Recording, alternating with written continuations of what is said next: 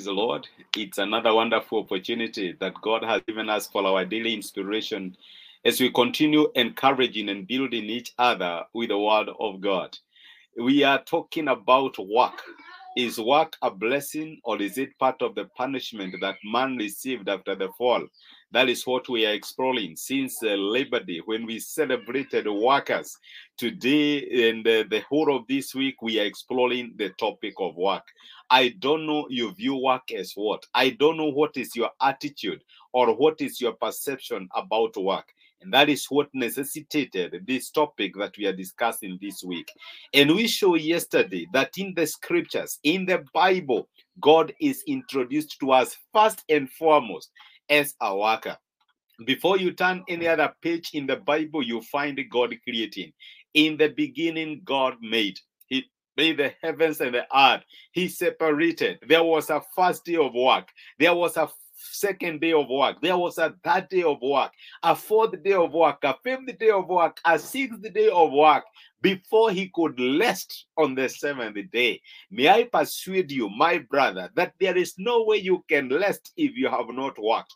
God is introduced to us as a worker. And I can tell you that the moment you work, you align yourself with God, because God is a worker. And we also saw that God created man to work. Actually, let us make man in our image, that he may work. How will he work? Take care of the rest of creation, that he may exercise authority and dominion over the rest of our works, that he may rule over the fish, over the birds of the air, and over the work that we have done with our hands. Again, man was created to work. And let me tell you that every time you work, you are fulfilling your mandate, because God has created you as a worker.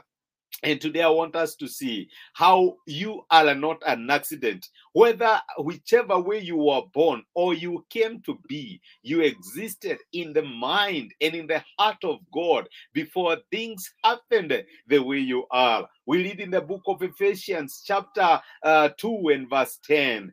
For we are God's handiwork. We are God's workmanship, created in Christ Jesus to do good works, which God prepared in advance for us to do. So, when you were born, God was not in a crisis wondering, what am I going to do with this boy? What am I going to do with this girl? God did not wonder what he has to do with you, because there was something specific that he prepared you to do. And that is why you will realize that your giftings, your abilities, and your talents are totally different from those of others. Even if you are twins, I can assure you that your passions, your preferences, and the things that move you are totally different from your brother or your sister. You are totally different from your fellow siblings. You are totally different from your parents, because you existed in the mind of God. There is something particular that God prepared for you to do. There was an assignment that God had for you to do and to accomplish. Where do you normally feel as if you are just created as an addition? As if God did not have a rule or a purpose or a plan for you? That is the lie of the enemy. I am here to tell you, there was an assignment, there was work, there was something fulfilling, something productive that God created you to do.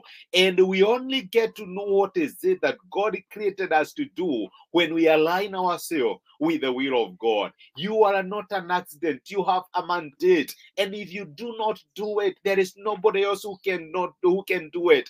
If you don't do what you are created to do, nobody else will be able to do it. And that is why it is very important for us in our prayer to ask God, thank you, Father, for the gift of life. What is it that you created me to do? What gap do you want me to fulfill? What section do you want me to accomplish? Because just like the way every block of stone has a place it fits, you have a place that God created you to fit, and nobody else can fit in that area apart from you.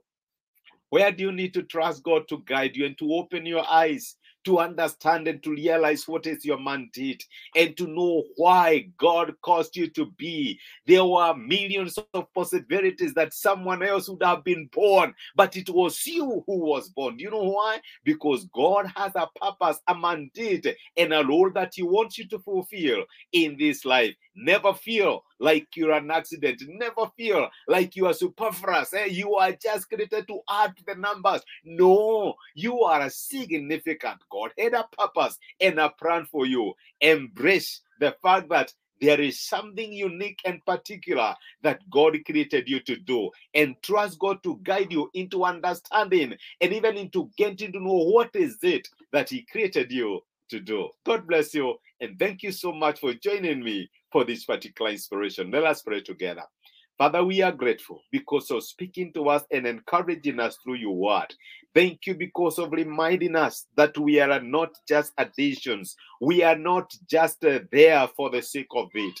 There is a particular mandate and role that you created us to fulfill. And I pray for my brother and my sister that even as they continue seeking you to understand what is it that you created them to do, that Lord, you will open their hearts, you'll open their minds, and you'll help them to understand that there was a specific purpose for which you created them, and help them to embrace that purpose and even to walk in it. Thank you, because work is a blessing, and my brother and my sister will not live this life before they realize or they get to know what is it that you created them to fulfill. We love you and we honor you even as we celebrate you, and this we ask in Jesus' name. Amen and amen. Thank you so much. I'm grateful for joining me for this particular inspiration. I don't take it for granted. And I wish you a blessed, beautiful, and wonderful day ahead. Thank you. You all are a blessing. Thank you.